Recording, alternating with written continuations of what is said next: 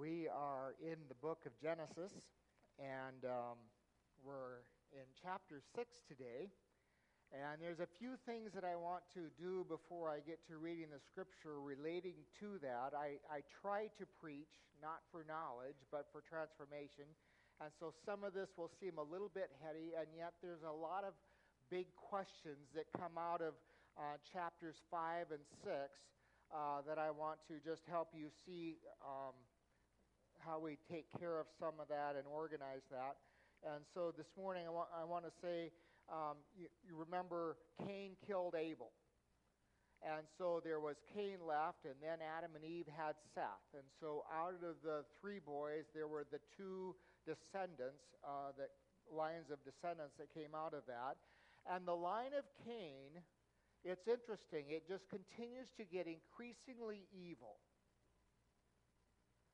And Seth represents a godly heritage and a godly line, and the descendants of Seth seem to take up worship and prayer and godliness. And so that's kind of their heritage, and that goes down for several generations that way. The contrast is seen in two guys by the same name that you pick up in chapter 5 and chapter 6. Both in the line of Cain, there's a Lamech, and in the line of Seth, there's a Lamech.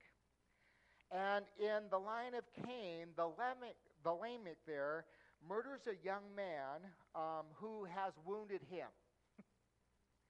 And then he goes and boasts to his wives about the evil deeds he had done. And so you can see that Lamech following in that path of sin.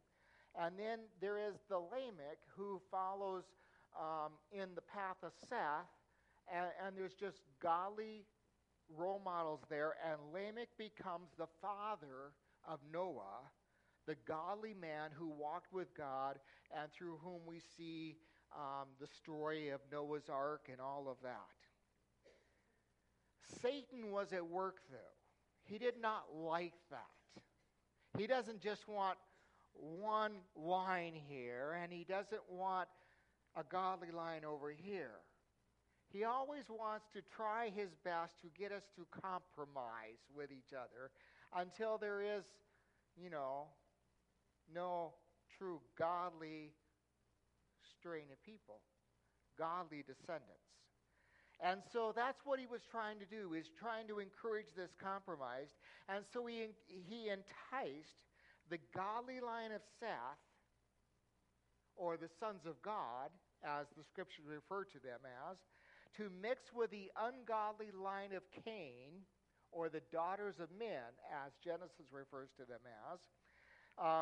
And pretty soon, these godly men had abandoned their devotion to God as they intermarried with the descendants of Cain. The result of those marriages resulted in the Nephilim, which means fallen ones. And you see Nephilim here in this context. You also see Nephilim later on when Joshua goes in to possess Canaan. And so even the flood doesn't take care of these Nephilim, because eventually our tendency is, as we live our lives, is to compromise little by little. And so there were wicked people later on too. So the flood didn't take care of that, because we all still have that sin nature that we inherited, all of us, from Adam. So these Nephilim had fallen from their godly heritage so much that at the point that Noah comes along, and this story in Genesis chapter 6 comes along, there is only one small family of 8 that is truly revering the Lord across the face of the earth. Now that's, you stop and think about that. I mean, we don't give that a lot of thought. But here God had created the heavens and the earth and made everything for these people that he loved. And the end result, as he gets to Genesis chapter 6, is that out of all the people, even from a godly, heritage and descendants and all of that, there was only one family serving him in all the earth. So let's go through the scripture together in Genesis chapter 6. When human beings began to increase in number on the earth, and daughters were born to them, the sons of God saw that the daughters of humans were beautiful, and they married any of them they chose. Then the Lord said, "My spirit will not contend with humans forever, for they are mortal. Their days will be 120 years. The Nephilim were on the earth in those days, and also afterwards, when the sons of God went to the daughters of humans and had children by them.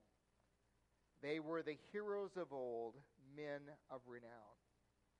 The Lord saw how great the wickedness of the human race had become on earth, and that every inclination of the thoughts of the human heart was only evil all the time. And the Lord regretted that he had made human beings on the earth, and his heart was deeply troubled.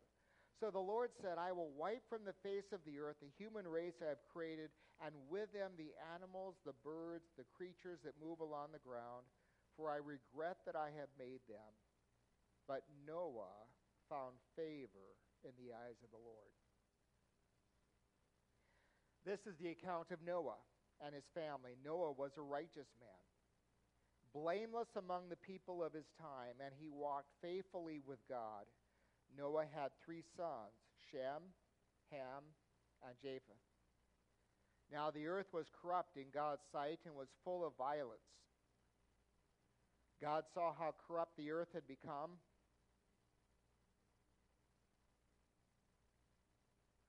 The earth had become, for all the people on earth had corrupted their ways. So God said to Noah, I am going to put an end to all people, for the earth is filled with violence because of them.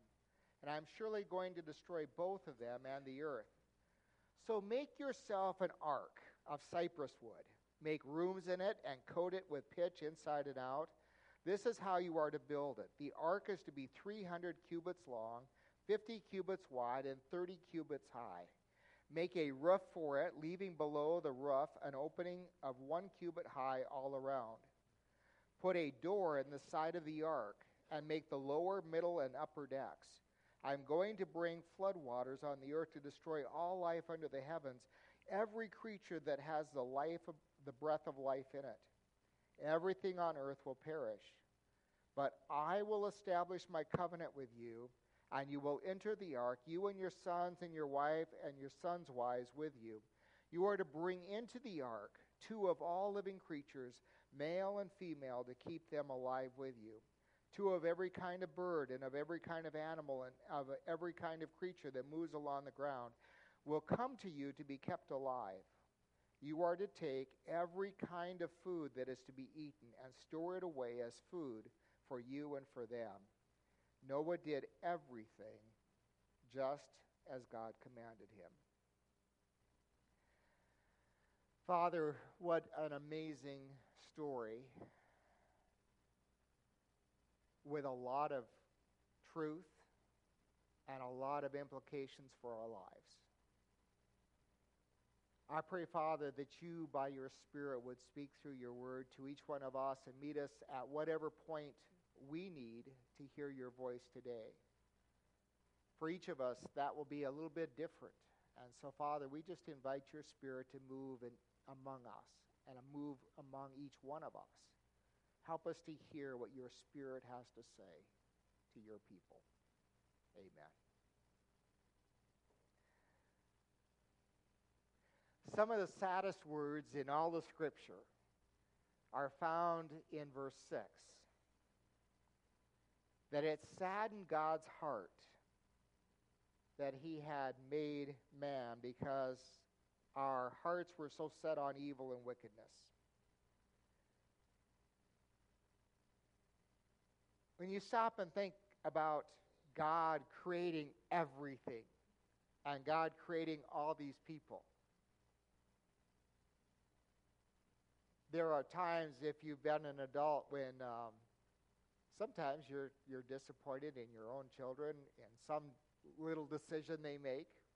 probably not even all that big, but you get disappointed and your heart aches for them because you want what is best for them. Can you imagine God creating all of the world, creating all of mankind, and then watching them just completely drift away, and not just drift away, but become intentionally evil and opposed to God? And so he grieves in his heart that he ever even made man. And so he made up his mind to destroy everything. That decision was going to be a very costly decision for God, because it meant he was destroying everything that he had made and all those people that he loved. It cost God that. It also cost Noah something. God sacrificed all that he had made except for Noah's family in order to save the world and put it back on track again. But Noah gave up everything he had accumulated over 500 years. I'm glad I'm not going to live 500 years. I don't want to accumulate any more stuff or ever move it again. Can you imagine all the stuff Noah had accumulated? And he lost it all in the flood. In his long life, all his other relationships and all his stuff and all those things and all of that in order to start over. And I just want to make this one little point. Sacrifice always precedes success and new beginnings. You will always have to give up something to gain something new. Stop and think about that in your life. You will never get anything of value new without sacrificing something else. And so often, you and I miss spiritual opportunities in our life because we are still hanging on to something else.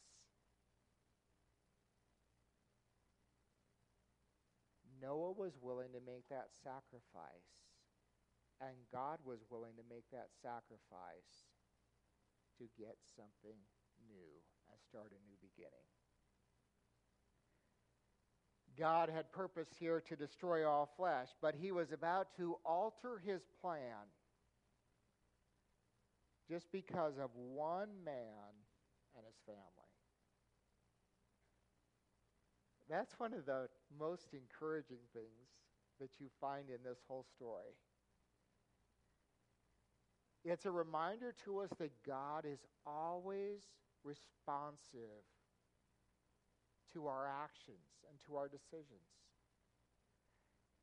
He's sovereign God of the universe, and he's made up his mind to destroy the world, destroy all human flesh, and because there's one man, Noah, and his small family who is righteous, God says, no, I'm gonna change that plan. And God responds because of one person. And I want you to know that God, in all his sovereign power and authority, is responsive to you and to the choices that you make. God cares about you. And he changes his plans as you change the decisions that you make in your life. He's accommodating to those things. He's responsive to our actions. Noah is a man who's mentioned 50 times in 9 different books of the Bible. That makes him one of the most mentioned guys in the Bible. One of the great verses in the Bible follows just 2 verses later from one of the worst verses in the Bible, where it says, "But Noah found favor in the eyes of the Lord." Or the King James used to say, but Noah found grace in the eyes of the Lord. Question is, how do we find favor with God? Number one, Noah chose to focus on God. Noah is evidence that your environment does not need to create your character.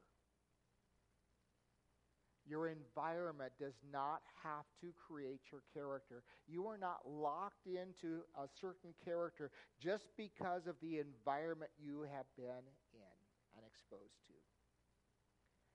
Noah has been living where, he and his family are just totally oddballs. They do not fit in anywhere. And the next 100 years wasn't going to help that at all. But Noah was used to already being different from the people around him. He was different. He was an oddball. He focused on God. He didn't join in with everything else that everyone else was doing. He was that Lone Ranger out here by himself, following God. And environment has certainly a big impact on us. But sometimes we as Christians fall into that trap of thinking that just because of my environment, we have an excuse. No, we just have an environment that we have to deal with. And we have to figure out a way to work through the environment that we are in.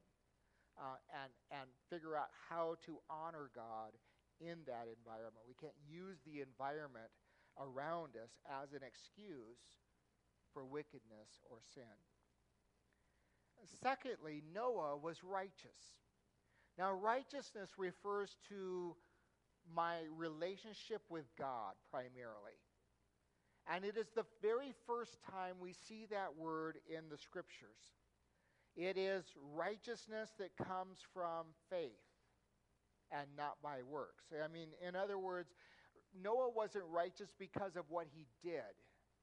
Noah was righteous because of who he was in his heart, and that changed the things he did.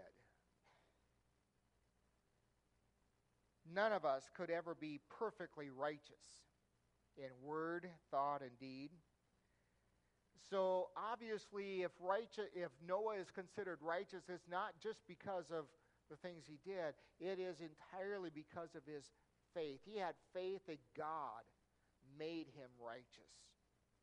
It is a righteousness also that has been passed down from one generation to another, from Enoch to Methuselah to Lamech and then to Noah.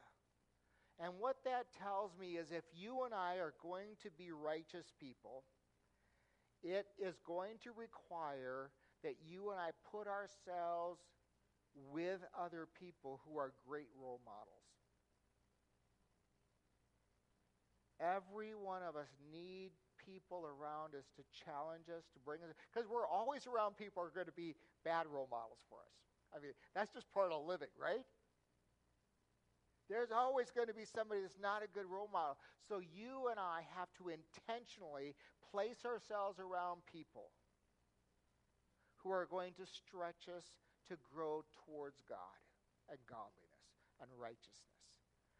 And model those things for us, because sometimes you don't just need to hear something taught. Sometimes you just simply need to see something lived out before you get it. And you need to see that lived out continually. And so you see Noah here had a history of role models. And quite frankly, not many of us have a long generation of history of great role models. So don't get discouraged because your family isn't Noah's family. Mine isn't either. Okay? But you can go to other places. It doesn't have to come from your family. You go out and search it out. Find people that are great role models for you, that will stretch you and help you grow, and go there and use them as a resource to help you become a righteous person. The next word that it says about Noah is that he's blameless, and that has more to do with the perception of how other people saw him. Righteousness is my relationship with God. Blamelessness is more my relationship with other people. It's in regard to his conduct with other people. And again, it doesn't mean that Noah is perfect, because there is no one perfect except for Jesus. But it does mean that Noah lived a life full of integrity and character. And it means that his life was whole, and he had a heart to do what is right. It doesn't mean he always did that perfectly, but he had a heart to do what is right. It means that his neighbors really couldn't find any fault with his motivations and his intentions and all of that.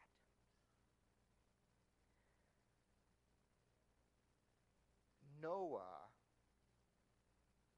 built a godly life before he built the ark. And I think too often today, especially in our fast-paced microwave culture, we want God to use us in incredible ways. We want to build arks. If we didn't have to take 120 years to do it. And if we didn't have to build a godly life before we built the ark. And the fact is that God, when he uses people, the first thing he does is start working inside of us. And the greatest encouragement, I said this a little bit differently a couple weeks ago, I think, but if God is working in your life and you're feeling some conviction, that is a wonderful thing you ought to rejoice in. That just says that God still cares about you. He's still at work in your life. And he's there for you. When there's no Spirit of God that comes and confronts you or calls you or makes you feel sorry for your sin, that's a dangerous place to be. And the greatest place in the world to be in is when God's Spirit can come and say, Adrian, you're missing the mark here, buddy. And you need to repent. That's a wonderful place to be in. You want to be able to hear the Spirit of God convict you of sin, because that means God is still at work in you, and God still cares about you, and God still wants the very best for you. But what are the implications of having favor with God? Noah found favor with God. So what does that mean? Does that mean that all of a sudden life turns around and he's all happy and he's got everything he wants and his problems just melt away? Isn't that what we generally think in our American culture? That if we have found favor with God, our problems are going to go away. And we won't be sick. And we won't have financial problems anymore because God has blessed me. Noah found favor with God, and what does God do? What does that mean? It certainly did not lead to an easy life for Noah. And the fact is, I can't find anyone in all of Scripture that if they found favor with God, that their life turned easy. I just want to be honest and upfront with you. If you're righteous and you're blameless and you have found favor with God, your life's not just going to get easy. It's probably going to get more complicated.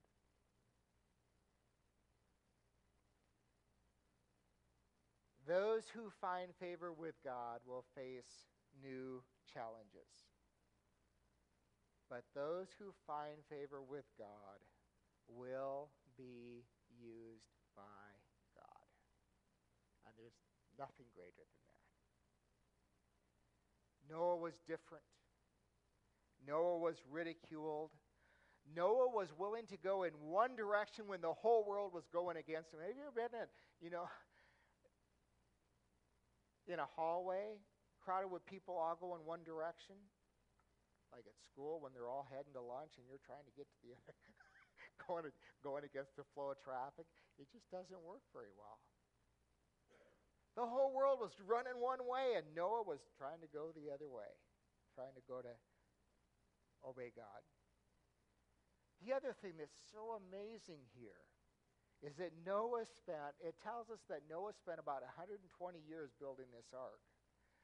Now, most of us get bored after about 15 minutes doing something. I can't even put a puzzle together for more than 15 minutes.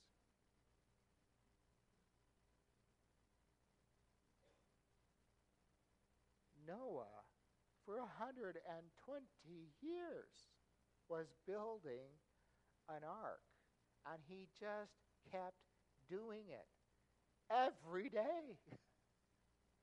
He kept building this ark that, was so monstrous and so impossible. And he kept doing that even though he was the laughing stock of the entire world. They were all laughing at him. And he just kept plugging away, building the ark. That is the kind of obedience that only flows when righteousness is in place. We'll talk a little bit more about the ark in the coming weeks. But it was really made for floating and not for navigation. It was 450 feet long. We measured that out here for the kids one night. Went all the way from the corner of the property, way past our property on that side. And, it's humongous. 75 feet wide, 45 feet high. Had 3 decks. And could hold the contents of 500 livestock railroad cars. Charles Swindoll says it was 8 freight train cars wide and as long as 66 freight cars long. Amazing. One man and his family building that day in and day out. It says Noah obeyed everything God had told him to do. And it's one thing, I just want to emphasize, it's one thing to be obedient for a little bit. That's another thing just to hang in there and continually, day after day, week after week, month after month, decade after decade, be obedient to God. Some of the greatest people that I've met in my life have been people in their 80s and 90s who just have a track record of living for God for decade after decade after decade. And there is something radically different about those people. God just does something in them. You can pick them out in a crowd because of that consistency that is there from following God time and time again, month after month, year after year, decade after decade. It's absolutely amazing. Noah was that kind of man.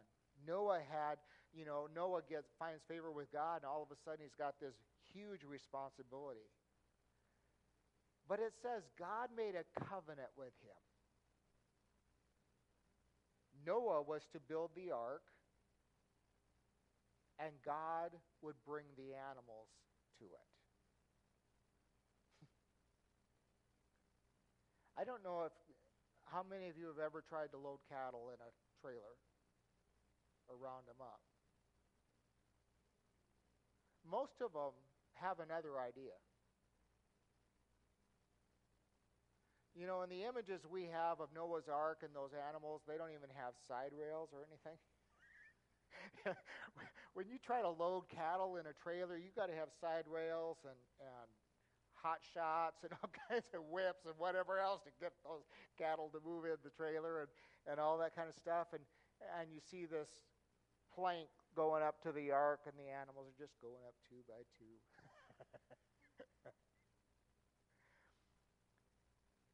That's an amazing part of the story. Noah did that. He was faithful. But when God, before God told him that he would bring the animals, he told Noah, you build the ark and get these animals and load two of them all up. And I would have said, okay, the ark's okay, God. But I cannot bring all the animals together. And then later on, God tells him, no, I will bring them to you. And God brings them together, and they just march up there and load on the ark, just like that. Well, I just lost. There we go. We were just about done. Oh, we are. Oh.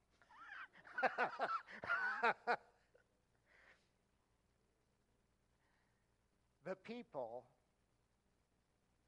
who knew not God's voice perished, while the animals who recognized the voice of God did not perish. I want you to ponder that just a little bit this week. People who were created to hear the voice of God and rejected it perished. But there were animals who heard the voice of God and followed it, and they just all came. The ones that were called, they just came and they survived. If God can save the animals by speaking to them, it should be our heart's desire that we have hearts that are sensitive to let God speak to us. Because God's intent, and he says this clearly in the scriptures, God's intent is that not one of us should perish. There isn't any one of you. God desperately loves every one of you, and he has provided everything he can do to make sure that you do not perish, but that you have eternal life in Christ Jesus. That is his plan for you. That is his dream. That's why he sent Jesus on the cross to die for you, so that you would hear his voice and follow him.